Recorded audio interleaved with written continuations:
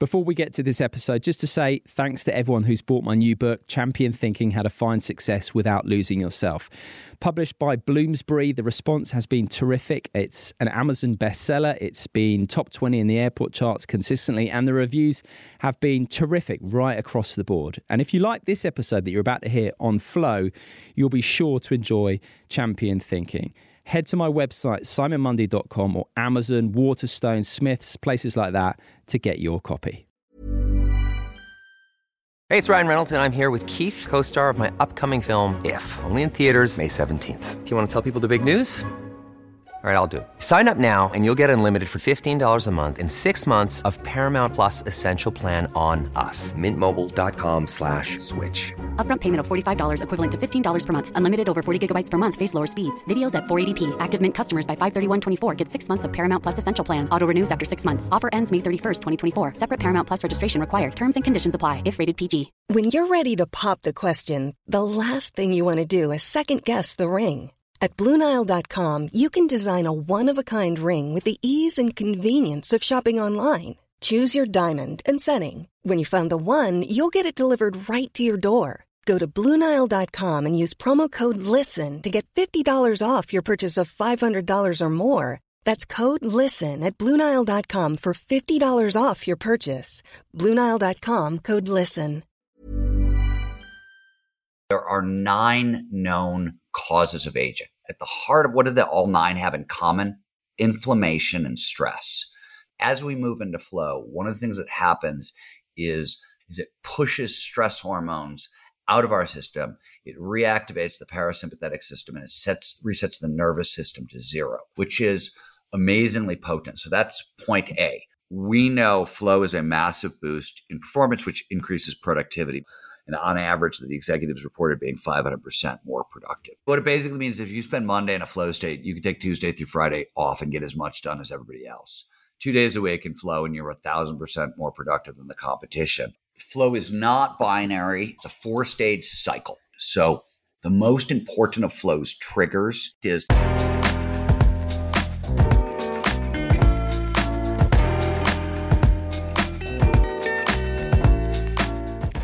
Hello and welcome to the Life Lessons podcast with me, Simon Mundy. This podcast has a simple mission: to have discussions that reveal something important about life and how best to live it. My guests range from the biggest sporting names on the planet through to neuroscientists, philosophers, psychologists, and world-renowned thinkers. We talk about things like how to skillfully relate to uncomfortable thoughts and feelings, the power of acceptance and psychological flexibility, how to get your circadian rhythms in sync to feel your best, right through to the nature of reality. These conversations and the bite-sized episodes have the power to change your life.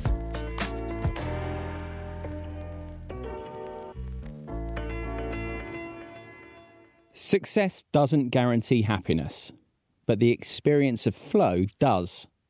As many of you know, the topic of flow and its deeper implications are subjects I'm particularly interested in and have spoken about on many occasions on this podcast. And in today's episode, we go deep into what is a fascinating area.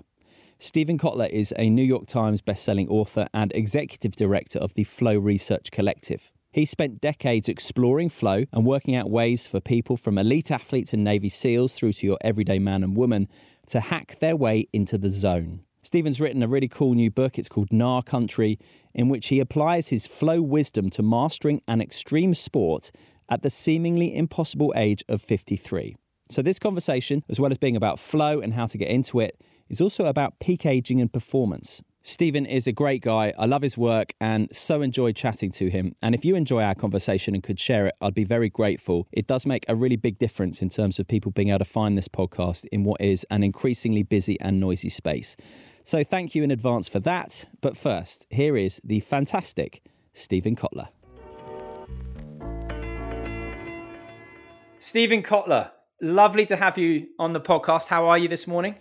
I am really good. How are you? Well, I'm a bit bent out of shape, as you know, with my back, but I'm delighted to have you on the pod. I'm a huge fan of yours, huge fan of your work, huge fan of this book, Nah Country. It's outstanding. It's funny. It's informative. It's a page turner. And I got to apologize to you because it's a beautiful looking book and I've absolutely coated it in notes and underlining. So there's no way this one's going to the charity shop. But I would say this book is about, it's two things really. Killing it in the second half of life, avoiding the long, slow rot, as you call it, and about harnessing the power of flow. And so I want to sort of talk about both of those two things. But just for a bit of context, flow is a topic I've talked about a lot, but you're the guy who's taken understanding of flow to whole new levels. And I really take my hat off to you and the rest of the Flow Research Collective, because it's a fascinating subject, isn't it? It's swallowed my life. It absolutely swallowed my life 30, 40 years ago. Yeah. I think your backstory in terms of how you got into that, I mean, I don't want to dwell too long because I know time is of the essence, but I know that you were chasing extreme athletes around for pretty much your whole career, and that led to some like 80 plus broken bones. And those broken bones though, and the time that you had off because of them, and then seeing the development that these extreme athletes made in the time that you were off, correct me if I'm wrong, led to or deepened your fascination in flow. Is that right? Yeah. So as you pointed out, I spent my early career, first 10 years of my career as a journalist, and a lot of what I was working on was neuroscience and neurobiology. And the second half of what I was working on was extreme sports. And I was covering everything, and I was chasing athletes around mountains. And what caught my attention were two things. This was in the 90s. So if you know anything about extreme sports in the 90s, or action sports, right? We don't call them extreme sports anymore, action sports in the 90s. It's often referred to as the era of impossible. More impossible feats, never been done, never supposed to be done, occurred than ever before. And it was over and over and over again. And that's what I was noticing. I'd get injured and, I'd take 2 weeks off, 6 weeks off, whatever. And I'd come back, and the progress I saw was just mind blowing. It didn't make any sense. And it didn't make any sense to any of the people who were involved in this. Everybody was witnessing the same thing. More importantly to me, it was these athletes. I knew these people. I was living in these communities. These were my friends, but and I knew enough about kind of peak performance and the neurobiology of peak performance to know that these were not your like telltale standard peak performers. Most of the people I knew had horrible childhoods. They came from really broken homes. They had no money. They had very little education. There was tons of risk taking in these communities, tons of substance abuse. And normally you put these things together in a town, in a community, and people die younger, they go to jail. What they don't do is reinvent what's possible for the human species. So I wanted to understand how the hell this was happening. And in talking to all the athletes about what was going on and how did you just do this thing that for all of recorded history was impossible, they would say, I don't know, but I'm getting into this altered state of consciousness, which we now know, we now call flow, we now know is flow, where, everything just seems to disappear. And I just merge with the activity, and all aspects of performance, mental and physical, go through the roof. So this is sort of where it started for me. And because I was already fascinated with neuroscience became the tool that I wanted to use to decode flow.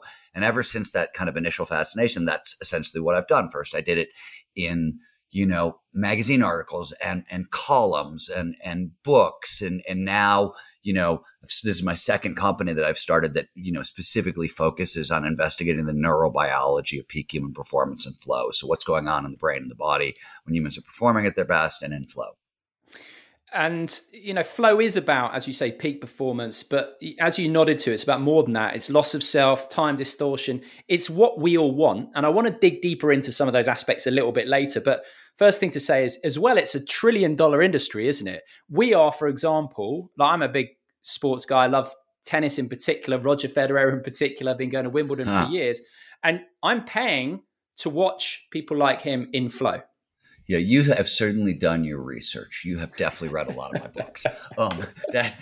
That's for sure. But yeah, this was actually a statement Salim Ismail made years and years ago. We were at Singularity University, and Salim has spent a lot of years studying organizational innovation, creativity, and success. And flow was a big part of that cocktail. We were talking about kind of the impact that flow had on business and how much money it was making people. And he stopped me. He said, it's not just that. He's like, dude, every time we go to a concert, every time we go to a sporting event, every time you go to a movie or a poetry reading, or actually even go like get a meal in a good restaurant or take your pick, we are paying to see people or experience people in flow. That's what we're doing, right? An actor in flow, this is the secret to a great performance. Athlete in flow, this is the secret to a great performance, et cetera, et cetera, et cetera. So this is a $1 trillion industry. It's, by the way, the place it's been most well categorized is actually in video gaming, because they figured out a very long time ago that the games that drop players into flow so flow is considered the most pleasurable state on earth, right? Yeah. It underpins happiness and well-being and overall life satisfaction and meaning and purpose and all that stuff. But that's a very fancy way of saying this is the most addictive experience on earth. It's the experience we'll take over all others. And we can talk about the neurobiology of why that is later if you want. But the point is that the video game industry figured out that those games that drop people into flow the fastest and keep them there are the ones that sell the best. Yeah, and it's not just video games, of course, it's web pages and websites and on and on and on. VR works this way, et cetera, et cetera. So it's been very, very well quantified. It's a $1 trillion industry to say the least. And, at the heart of everything from like industry to, our happiness and well-being. And as we're going to probably talk about in a second, flow sits at the absolute center of peak performance aging.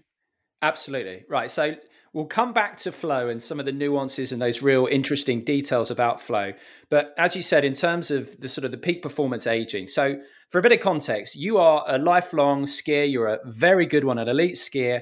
You spent years chasing extreme athletes around, skiing, trying to catch them. And I know it took you 20 years till you were basically up to their speed. Proudest moment of my life.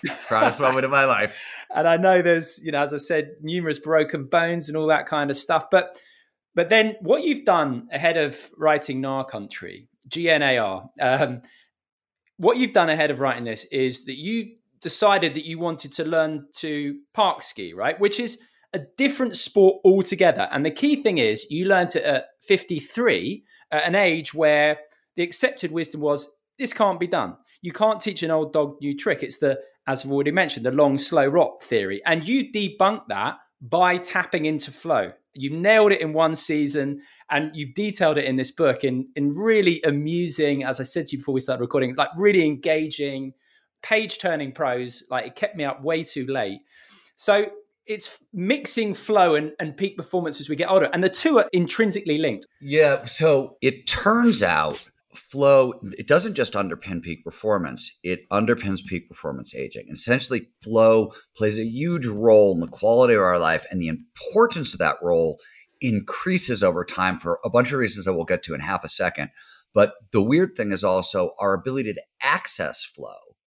Our desire for the state does not decrease, but our ability to access flow for a number of reasons can decrease over time. So this is in line with everything, the long, slow route theory that you've mentioned. So the old idea about aging, the traditional idea of this long, slow route theory is that all of our mental and physical skills decline over time, and there's nothing we can do to stop the slide. That's the new theory basically says, hey, wait a minute, while these skills do decline over time, and that includes our ability to get into flow, all of these are use it or lose it skills. So if we never stop training them, we can hang on to them, even advance them far later in life than anybody thought possible. And flow plays a major role in that, but flow becomes one of these skills that becomes really crucial as we age. And I can give you let me give you a couple quick reasons why, because it's just useful. Yeah. So the place to start is there are 9 known causes of aging. There's some amazingly famous summative classic paper in the field that kind of details this. I wrote about this heavily in The Future is Faster Than You Think, and we broke all of them down in Gnar Country. I just allude to them briefly, but the point is that at the heart of what do they all 9 have in common? Inflammation and stress. That's the one commonality between all of them, is they all are byproducts of stress and inflammation. They go in a bunch of different directions, right? Like from cell death and cell senescence to mitochondrial dysfunction and things like that.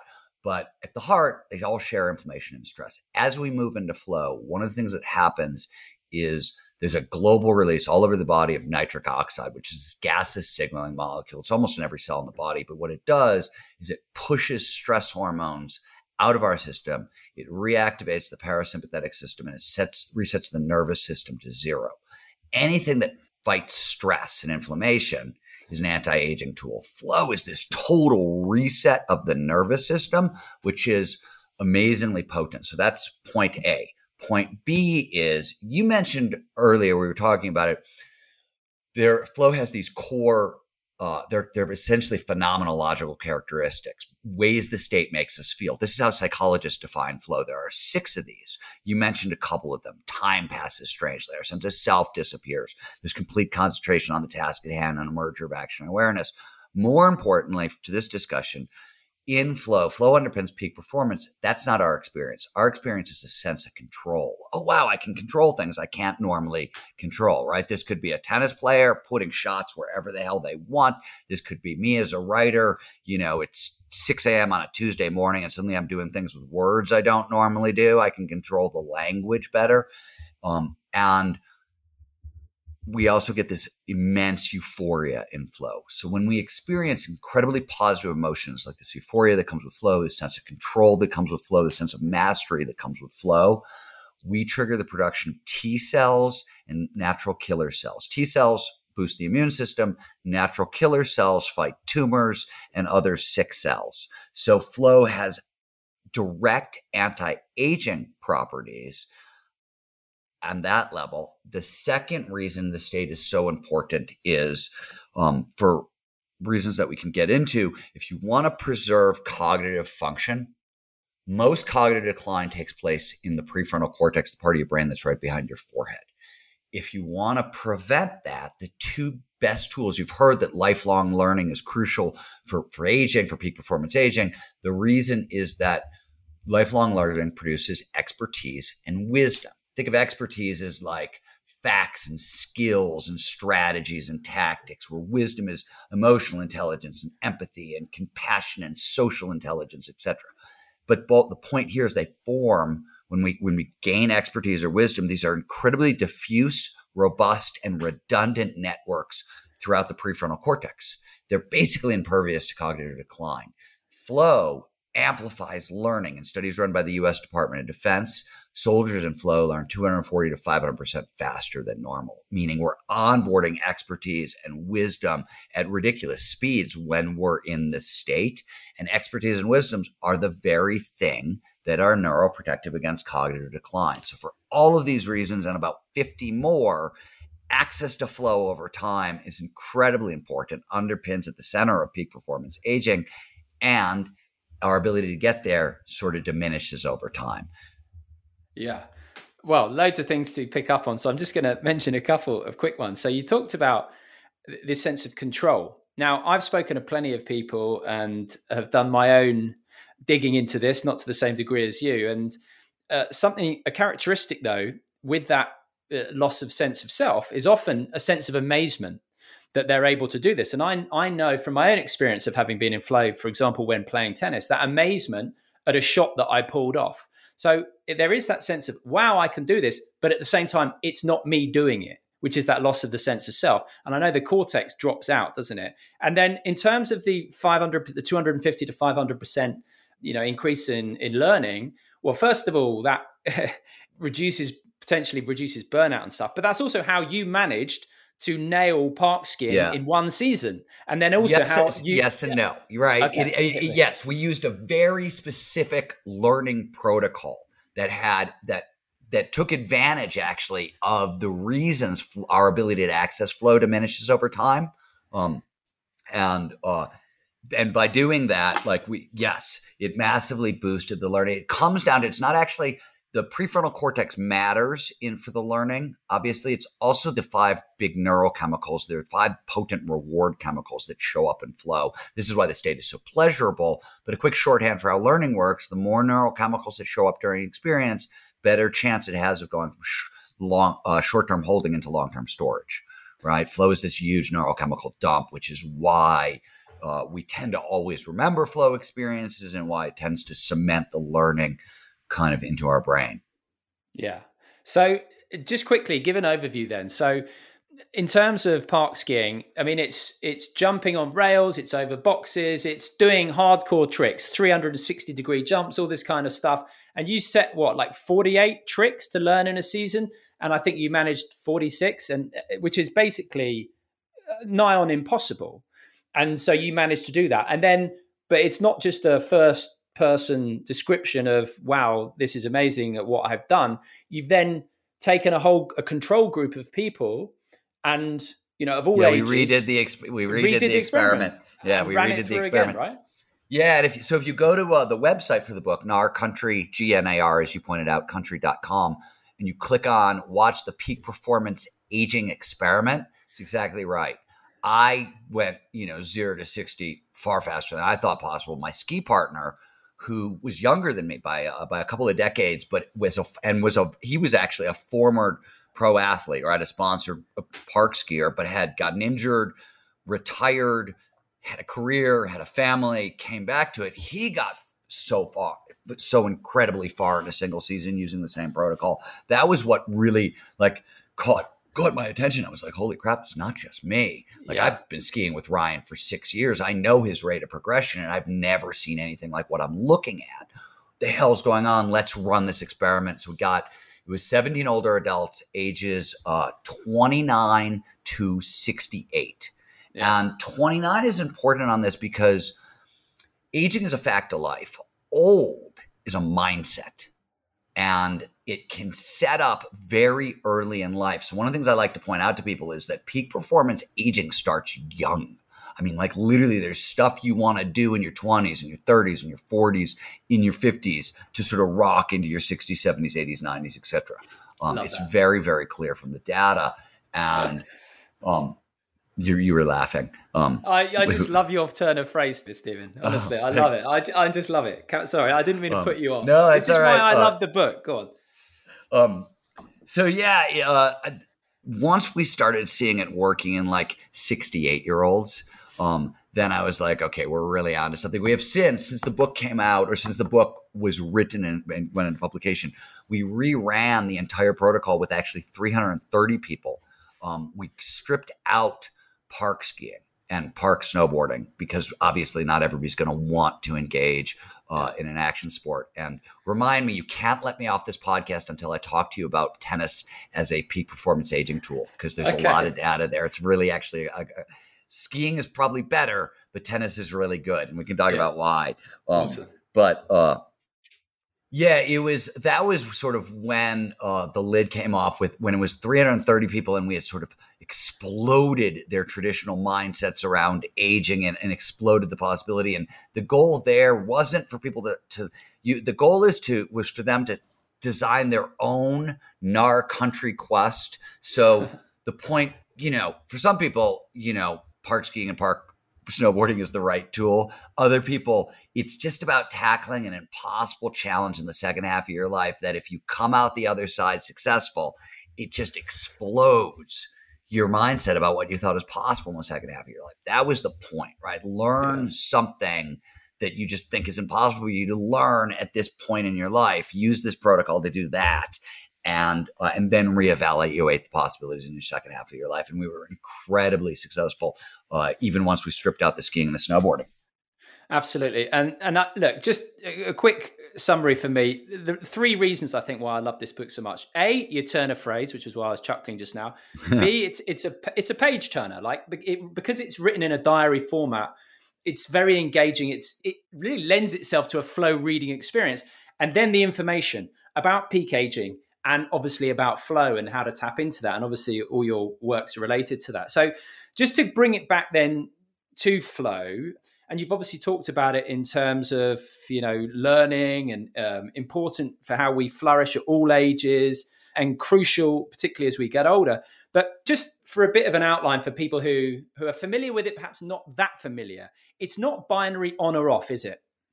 It is not. So flow is not binary. It's not on or off. It's a 4-stage cycle, actually. Right. And It starts in a struggle phase. This is sort of a loading phase. You're filling the brain with information, and it's actually it's called struggle because its frustration is built into this process. This is really beneficial for people to sort of understand. Your emotions from a peak performance perspective don't always mean what you think they mean. And one of the things is that for most people, frustration is a sign that they're doing something wrong. And in this work, it's actually a sign that you're doing something right. The more frustrated, the harder you're working to try to like onboard new skills, the better off you are. It's followed by a release phase where you literally, in the struggle phase, it's all conscious attention. You're just thinking about, how do I do this? How do I learn this? Right? In release, you just take your mind off the problem. And this is low-grade physical activity that usually works best along sort of walk in nature. Or I'll give you an example from the ski hill. If I was in struggle phase all morning trying to learn tricks, during the release phase, I'm like, okay, let's get the hell out of the terrain park. Let's just go explore a part of the mountain that we've never seen before. Maybe the skiing isn't super, super aggressive, but we'll get some novelty. We'll get a new environment. And it'll just a little bit of low-grade physical exercises of novelty to take my mind off the problem. That's followed by a flow state itself. And then on the back end of flow is neurobiologically expensive to produce. It's a bit high energy state. So there's a recovery period on the back end. And this can also be a little bit of a low because you've got these big 5 kind of reward chemicals that get dumped into our system in flow, and they fade out and they take a little while to replenish. And in recovery, you need an active recovery protocol kind of rebuild yourself up. Deep delta wave sleep is really important, especially for lifelong learning, because we can't really move information from short-term holding into long-term storage without it. So the recovery phase is on the back end. More importantly, I think to kind of the work we did on the mountain and the work that we did in peak performance aging is the other half of this equation. I've just given you a map of the experience. The other thing you need to know is that flow states have what we call triggers or preconditions that lead to more flow. And there are 26 that have been discovered. There's probably way more of them, but that's where the field is at today. And the only thing to know about all 26 is what do they have in common? We started the discussion saying flow follows focus. It only shows up when all our attention is in the right here, right now, in the task at hand. Yeah. That's what the triggers do. They drive attention into the present moment. And so what we realized is that some of these triggers are different in older adults. And that was at the heart of kind of the learning protocol that we broke down. And I'll only talk a little bit more here about the one major thing that's important. So the most important of flow's triggers, it's what's known as the challenge skills balance. If you happen to speak physiology, this is the Yerkes-Dobson curve. But the idea is that we pay the most attention to the task at hand, and flow follows focus. So you want to maximize attention on the task at hand when the challenge of that task slightly exceeds our skill set. So you want to stretch, but not snap. So for most people, it's about a 5% difference.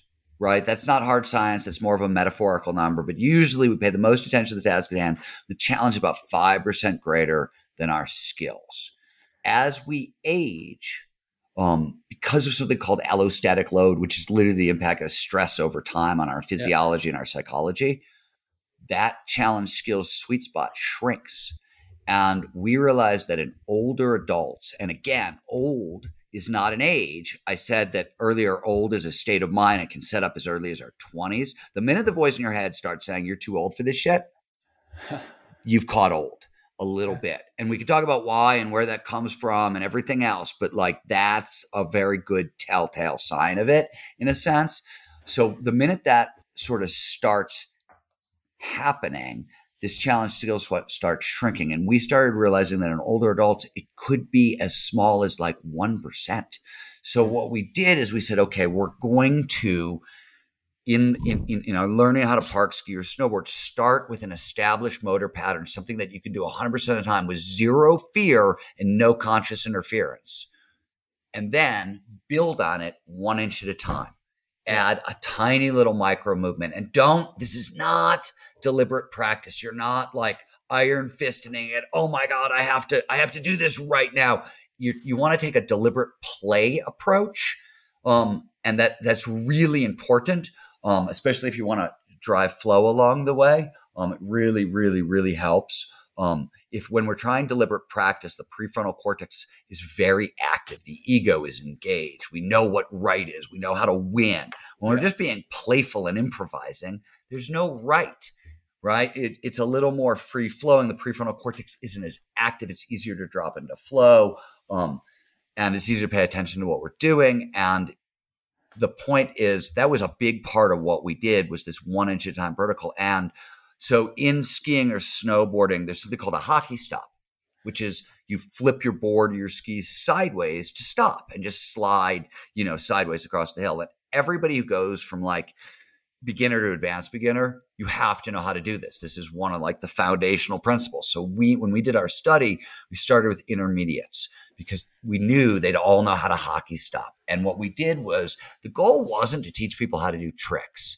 That was the byproduct of the goal. The goal was actually to use a different flow trigger, creativity or pattern recognition. When we link ideas together or movements together in a new way, that's pattern recognition.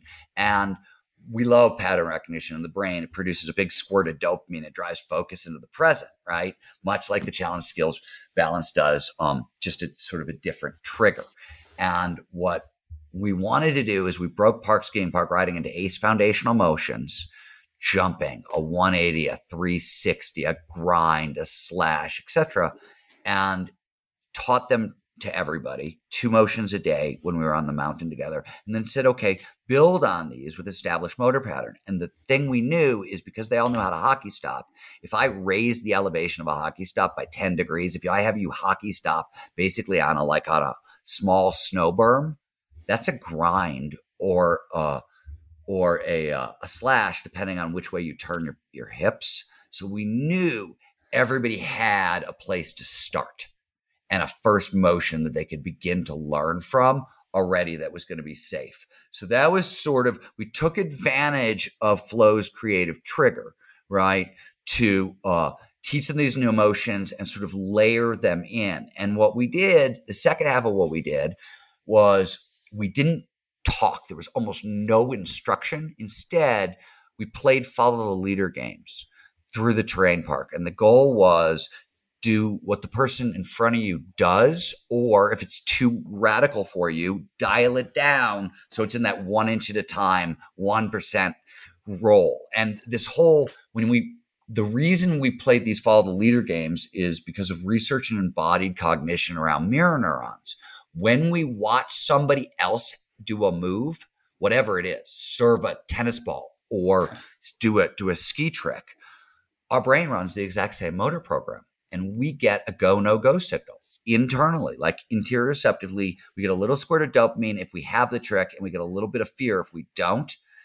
And so basically by playing these follow leader games and paying attention to what's going on inside, you could dial in that challenge skill sweet spot, what you should do next. The result was all this creativity would drop people into flow. And because the people at the front of the line were the better athletes and were doing actual tricks, everybody saw the tricks, right? You were doing your version, but what ended up happening is as you dropped into flow, performance starts going up. People started doing the flow states took care of the trick learning, right? By itself, all we had to do was onboard these new motions that would drop people into flow and then create these conditions that were very, very playful that allowed them to take advantage of everything that happens in the state, and the state did the rest of the work. Wow, and love it. The bonus, right? Because the state underpins peak performance aging, right? In a sense, people get younger as a result. Amazing. Right. A few things I want to quickly rattle through in terms of just recapping that you've just said. So first of all, you spoke about, the deliberate practice. Anders Ericsson. I spoke to Anders, one of the last interviews actually before he very sadly passed away. Lovely man. Yeah. He is lovely man. Oh, lovely super. Man. Like one of the nicest men I've ever sort of interviewed. I have a very funny Anders Ericsson story for you if you'd like to hear it. Bear with me, Steve, right. just because I'm just conscious of time and there's so much stuff I want to get through. Good. But the other thing is deliberate play. And I was thinking about this actually. I went for a walk earlier and I walked past a school and they were on playtime. And there were all the kids out there playing different games. And I thought, God, we lose that. We lose that as we get older, don't we? And deliberate play is obviously like deliberate practice, but way better for the reasons you've outlined. Then you talked about allostatic load. That's the reason, by the way, I do something called TRE. I don't know if you're familiar with it, to release trauma from the hips, which I found to be very, very powerful. Then you talked about flow and presence, I would say, are synonymous. I know I'm rattling through things here. The 4-stage cycle: struggle, release, flow, recovery.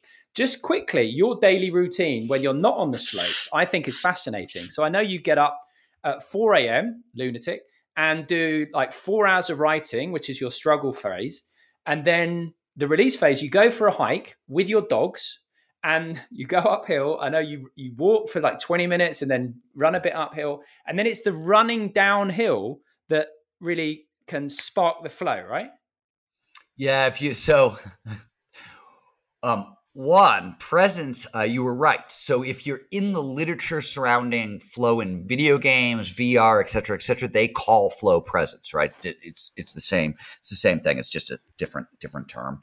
Though it took flow researchers a really damn long time to figure that out.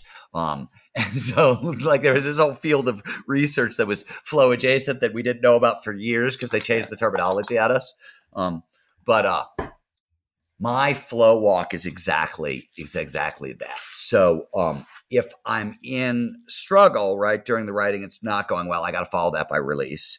And if I'm in flow, I need to follow that by recovery. And a long walk in nature, if you keep it just like mellow and slow, that's a phenomenal recovery tool for a lot of different reasons.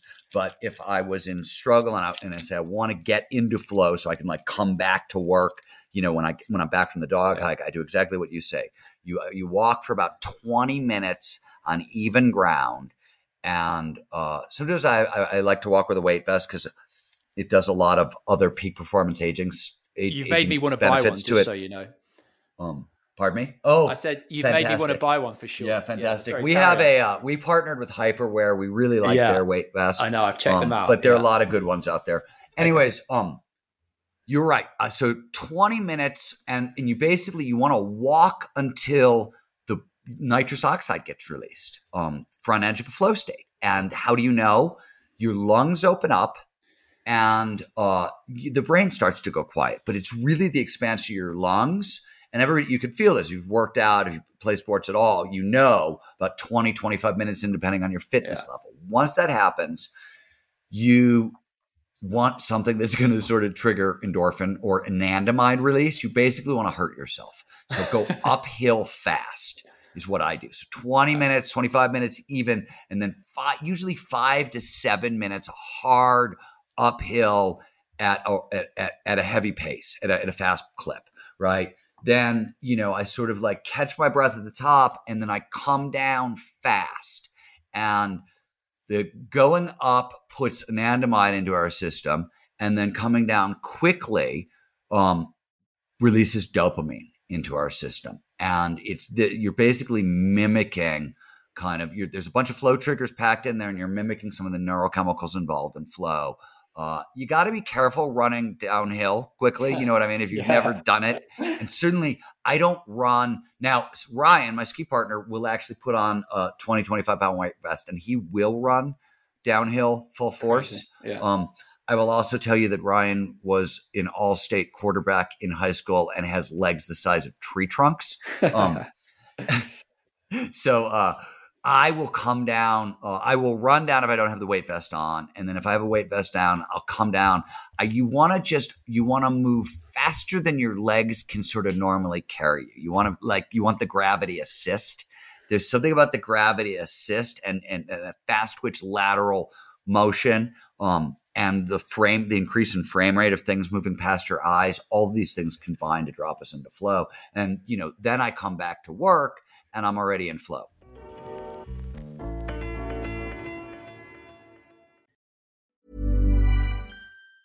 Hey, it's Ryan Reynolds, and I'm here with Keith, co-star of my upcoming film, If, only in theaters May 17th. Do you want to tell people the big news? All All right, I'll do it. Sign up now and you'll get unlimited for $15 a month and 6 months of Paramount Plus Essential Plan on us. MintMobile.com/switch. Upfront payment of $45 equivalent to $15 per month. Unlimited over 40 gigabytes per month. Face lower speeds. Videos at 480p. Active Mint customers by 531.24 get 6 months of Paramount Plus Essential Plan. Auto renews after 6 months. Offer ends May 31st, 2024. Separate Paramount Plus registration required. Terms and conditions apply if rated PG. There's never been a faster or easier way to start your weight loss journey than with PlushCare.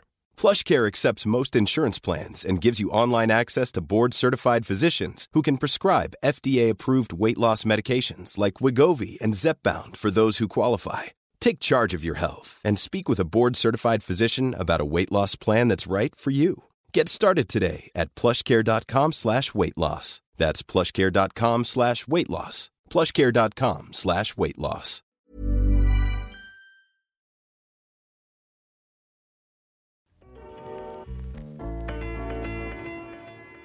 And the increase in frame rate of things moving past your eyes, all of these things combine to drop us into flow. And, then I come back to work and I'm already in flow. Yeah. And as you say, never waste flow. And so you get into that. Now, the opposite, or something in terms of barriers to flow, I know you talk about friction that gets in the way of flow. And I just want to touch on a few of these because I think these are really interesting and important. I know you've said passive aggressive bosses are particularly bad. Interruptions. So, for example, when you're on the ski lift, you don't want to be getting work calls or anything like that. And yet, so much of the way modern world is set up, we are so hyper distracted that it's increasingly difficult to find flow for those very reasons, right? Yeah. So, this is bread and butter at the Flow Research Collective, right? We're a research and a training organization. And on the training side, we work in 130 countries and we work with everybody from kind of just average folks through professional athletes, through major companies. We work with Facebook and Accenture and Audi and the San Francisco Fire Police Department and the Air Force and on and on. And a lot of the work we do, a lot of our core flow training, this is why, because of how much we're distracted at work. And the penalties of distraction at work are a lot of things that we're doing in our work. And I think the average knowledge worker gets interrupted once every 11 minutes. Yeah. And just if that's twice as deadly in flow, if you happen to be in flow, it takes 15 to 23 minutes to get back in flow if you get knocked out of the state, if you can get back at all.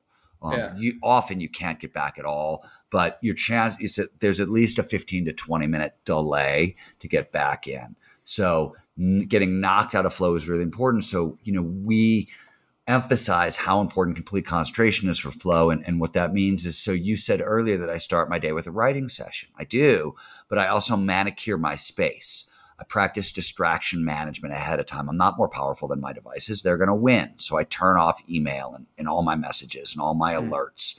And I shut down, Facebook and social media and all of that. I actually turn the lights off in my office so it's pitch black. And I work in Focus View, which is Microsoft Word. It's just the words. So everything is gone. And all I can see are the words. That's distraction management. Another part of distraction management is really important in a business environment, or for anybody who's working from home, whose families, have your conversations ahead of time.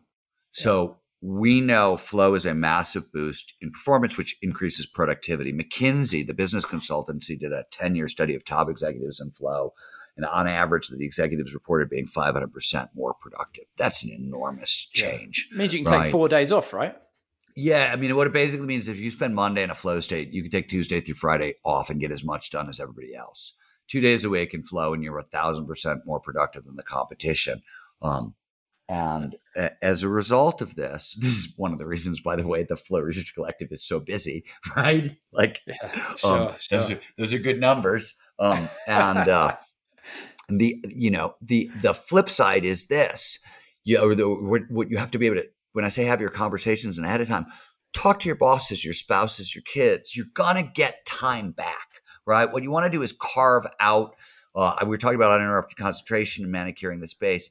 I like 4 hours, but the research shows you want at minimum of 90 minutes. And the reason is the brain has a built-in slot for focus and attention that's 90 to 110 minutes long. It's basically, we all know, we go through a sleep cycle, we're at a REM cycle. It's 90 to 110 minutes long. So we have a focus waking cycle that's the same length that mirrors this.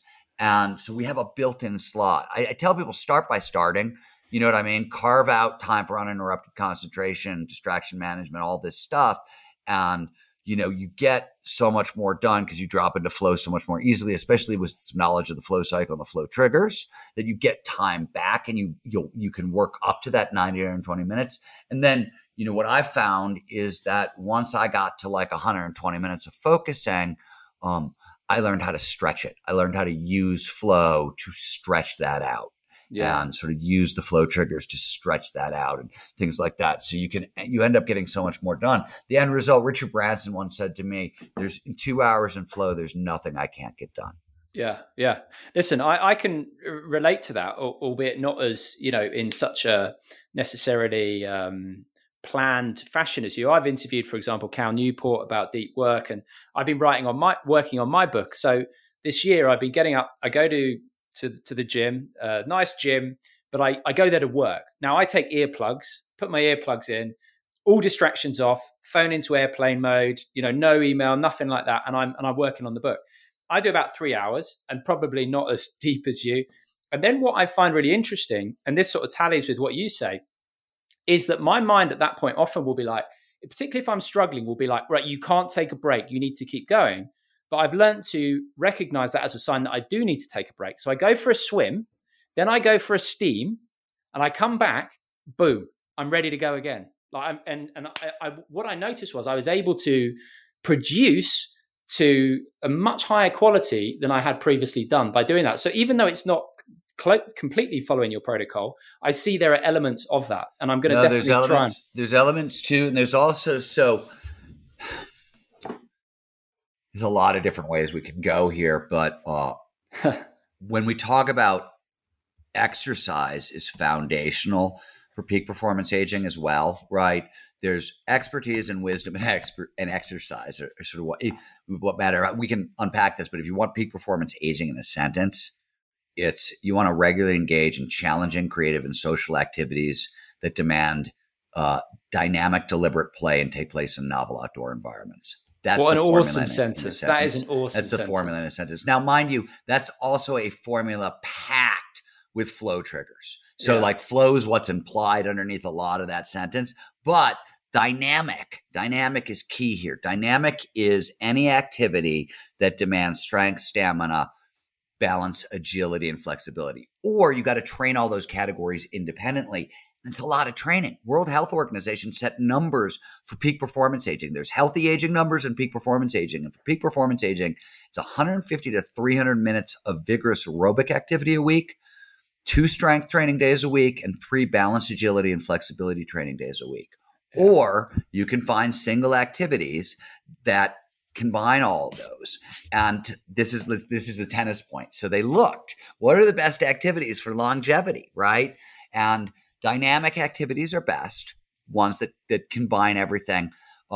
And so they looked at the Mayo Clinic, and it seems like action sports actually top this list. You get about 10 extra years of life from sort of regular access to action sports. And by the way, join a health club, it's about a year and a half. If you run, it's 3.1 years. Swimming, what you're doing is 3.4 years. Then you get up to more social activities and more dynamic activities. Soccer is 6 years. Badminton, or soccer, I think is 6 years. Badminton is like 7 something. Tennis is 9. Yes. So tennis is a really great activity. The problem with swimming for peak performance aging, one of the problems is that it doesn't load the bones. So bone density decreases over time. So that's why you need the strength training days. Oh yeah, no, I've added in the weights, and the only and actually from that list, because I've obviously been doing my research of your work, so and that's how I've put my back out. Is I've been doing the weights, I've been doing the swimming, and I've been doing the sitting, reading the writing the book, but I haven't been doing as much on the agility and the balance and flexibility. And after really familiarizing myself with your work, I'm just downloaded a new yoga app, and I'm going to be adding 3 sessions of them a week and knocking back a little bit on the weight. And there was one other, you mentioned Brian. The other thing I would tell you to really do on that is when you're swimming, once you've warmed up, force yourself to swim every stroke. Okay. Force yourself to swim every stroke, because you really, and here's one of the other reasons. This is the other reason the dynamic motion works so well. When we have to put strength, stamina, and balance and agility, when we have to coordinate all those things at once, it also improves angiogenesis, the birth of new blood vessels, and neurogenesis, the birth of new neurons. So you get the supporting structure that feeds the neurons and new neurons. This is how you stave off cognitive decline. And if you really want to amplify that, dynamic motion is much more important than other kinds. Yeah, well, me and my little girl, we were talking about this because I took your point about sort of adventure sports. We're looking to join a rock climbing club near here, and she's absolutely psyched about doing it. So that's fantastic. Yeah, and that's all down to you. There's a lot of things down to you, Stephen, so I'm definitely in your debt. Now, one other thing I just want to say about, the aging thing, and I'm literally going to say a few things because there's a bit I want to get to before we run out of time, and the importance of interpersonal relationships. You've already mentioned nature, but you mentioned Ryan earlier, and what I found fascinating is the importance of strong legs in terms of a sign that you're going to age well. But I don't want to. I just want to literally drop. You're actually, I can hit both of those at once in a sense. Go on, but be quick though, Stephen, because I've got. Yeah, I'll go very quickly. The single most important determinant of healthy longevity is actually strong legs, right? Thigh muscle mass inversely correlates with mortality, and it appears to be a number of reasons. One, bone density. Our bones are the mineral storehouses of the body, and the brain runs on minerals. Calcium runs the brain, basically. It's stored in the bones. Biggest bones in the body are in the legs. That's one.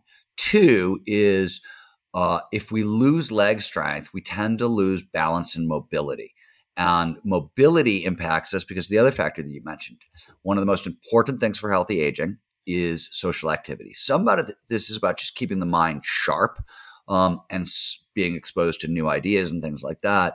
And some of it has to do with just the enormous power of oxytocin, that particular chemical, that so-called trust hormone and love hormone that gets released from social activity is directly correlated to health and longevity. So that's the social component. And finally, if we lose mobility, that goes away. When we lose mobility, we tend to hang out with our friends less often. And finally, the last thing is, if you're not going to die of the big normal killers, cancer, heart disease, that sort of stuff, what kills a lot of older adults is a broken bone. They lose their balance, they lose leg strength, then they lose their balance, then they fall down and they break a hip, and they die not because of the hip, but because healing the broken hip reduces the potency of the immune system, and they get a secondary infection like pneumonia, and that's what kills us. So strong legs removes all of that from the platform. And that's the other benefit of dynamic training is you're not strong legs, especially balance and agility. You got to make sure you're training up strength and your prime mover muscles and your stabilizers. Yeah. Right. Otherwise, if your hip flexors go, it doesn't matter how strong your quads are, you're still not going to be able to balance yourself. God, that was fantastic. Bit of 2 minutes. That was 2 minutes. That was great. I'd say, as elevator pitches go, that's the best I've ever heard. Right. So just to finish then, Stephen, I want to ask you what is the most interesting part of flow for you, because I was looking on your website and there's a nice quote at the beginning of one of your videos, which is flow is the doorway to more that most of us seek. And then there's one of the guys, obviously, who's a friend of yours or a colleague of yours in the videos. He's talking about the experience of flow being in a state of absolute awareness. Now, I would say that flow is the doorway to the more that most of us seek is actually an experience of the less that most of us seek, because it's the less of the self, both. Right? Oh, it's both. I'm sure it's both. But yeah, for no, me, you're right. Let me just finish this one thing, because the most interesting thing for me, Stephen, is the self goes away, right? And if the self goes away, that means the self cannot be who we are. And the guy who said you're in a state of absolute awareness, the awareness that knows the self, the awareness never goes away. And so I would suggest, and this has been come out of various conversations I have, is that what we're really seeking is that to be in pure awareness without the separate self or the seeming separate self that we all seek to get rid of, essentially, without even knowing it. So it's an interesting. So yes, I agree with everything you just said. I have a caveat. So the state of pure awareness, this, I mean, by the way, at the heart of every mystical system, right, is this kind of pure awareness, right? Which is why there's a lot of similarities between flow and meditation and what goes on in the brain. And that's what there's a lot of overlap there. When I say flow is the doorway to more that most of us seek, here's something that's paradoxical, or interesting at least, which is in the state, self disappears, as you pointed out, and that's for most of us a giant relief, right? Thank God, finally, there's some space to breathe, right? And all that, and it's ecstatic and it's joyous, and and it has a huge impact on performance. We can talk about why, at a later date if you want. But the point I want to make here is the second half, which is not only does the self go away, performance goes through the roof. Yeah. And what that does is it unlocks what Stephen Johnson called the adjacent possible, right? It unlocks a new possibility space, right? That was the coolest thing about my NAR country experiment, is like whatever I thought was possible for me, in the second half of my life, when I figured out how to do a nose butter 360, which was the trick I started out wanting to know how to do. That was what sort of like lured me into park skiing. It was the thing I was like, that is so cool, so beautiful. I want to know how to do that. When I learned it, everything else I thought that was possible for the second half of my life, I had to totally re-examine. Or to put it slightly differently, the level of what I was capable of went up so much that the possibility of what else I might be capable of went up in time. Now, I think what happens is, because we have these experiences in tandem, because self goes away, right? And with it, all of our limiting thoughts, simultaneously, we get exposure to this novel possibility space. Both what we're doing is amazing, and oh my God, if I can do this, what else might I be able to do? And because it feels so goddamn good in flow, we're dumb enough to believe it. It's really what I mean. I'm not dumb enough to believe it, but literally, like, we believe it, right? So, like, it's not just that you're shown this possibility space. In fact, this is one of the hardest things that people have to learn about flow. And this is why I don't think it's just that pure awareness that matters so much if you're interested in achievement or success or those kinds of things, is because when you come out of flow, when you come out of that state, you have a vision. You can be a concert pianist who has a vision of an entire opera in your head in a flow state. You think you're going to drop out of flow. It's going to take you like 2 weeks to figure it out, and it could take 10 years, right?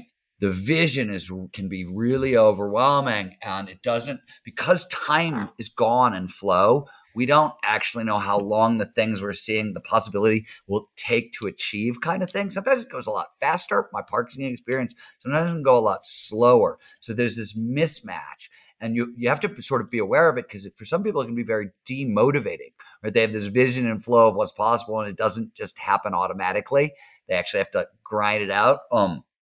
But I think that's what I mean by more. It's both together. And the other thing that's important is, if you didn't know flow was possible, meaning if you didn't know you were going to get a break from yourself, that time out, that reset, I don't necessarily know if you could put in the hard work it takes to unlock that possibility space. So they work sort of together in tandem. And I think that's sort of what's really important here. By the way, I'd be derelict, and my CEO would punch me in the face if I didn't say the following. Which is, if any of this is interesting to you and you're curious about learning more about flow or flow training and your own life, go to getmoreflow.com, which is the cheesiest URL in the history of the universe. I know, but to stick in people's minds, and nobody can find the Flow Research Collective online when they what the flow, I'm going to link to all of it. I promise you, Stephen. Getmoreflow.com. You can go there. You can sign up for a free hour-long coaching call with somebody, with one of the coaches on my team. We'll tell you about our program, see what's right for you. But it's both like, here's where you're at in your life. So let's talk about what's blocking flow and how to fix that sort of thing. Absolutely. Yeah. And it's an amazing thing. Like people just love those calls. So had to say it. All right. No, listen. In our country, cheap marketing opportunity now over and done. Absolutely. Right. Last thing I'm going to say to you, Steve, before I say goodbye, you talked about the self-disappears, being grateful for that. Those extreme guys you said at the start with their rough childhoods and the low education, it's no surprise they want the self to go. So it's no surprise that they managed to reset the boundaries, and which can actually show the benefit of trauma to some degree. And you talked about, flow is intrinsically happy. I would say success isn't. And I know I've spoken to enough people to show that the case. No, I mean, I say this in The Art of Impossible. Like, peak performance is not about happy or sad, right? Happy or sad are just things that happen on the way to peak performance. But flow, flow is by definition a beautiful experience. It is. And when psychologists define happiness, there's 3 tiers that are available to humans, and flow underpins the upper 2 tiers. For sure. So it's really built into how we think about happiness and well-being and life satisfaction. That said, right, that is very different from what success requires. And flow, in a sense, is what makes all the other stuff bearable, tolerable, and ultimately enjoyable. Right. Absolutely. That's the ultimate thing, that like flow, sort of knowing that the grind can get you into flow totally changes the nature of the grind. Absolutely. Right. Listen, Stephen, I know you've got to go, but I just want to say, Stephen Kotler, Nah Country was brilliant. I loved your book. I love your work. And I hope you don't mind me saying this. I'm a bit in love with you as well. You're a dude. So thank you so much. It's been a real pleasure. I would love to get you on again at some point, because I've got various other things I'd love to chat to you about. But thank you so much, and keep up the amazing work. Thank you so much. I'm more than happy to come back on. You know how to get in touch with us, so we can make that happen whenever you feel like it.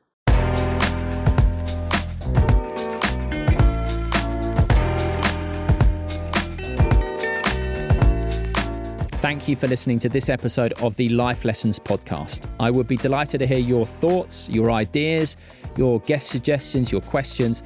Just get in touch via my website, simonmundy.com. And if you could share this episode with someone you know or on social media, I would be very grateful, as it does really help people to find this podcast. That's it for now. I will be back with a bite-sized episode this Friday and another full-length episode next week. Until then, goodbye.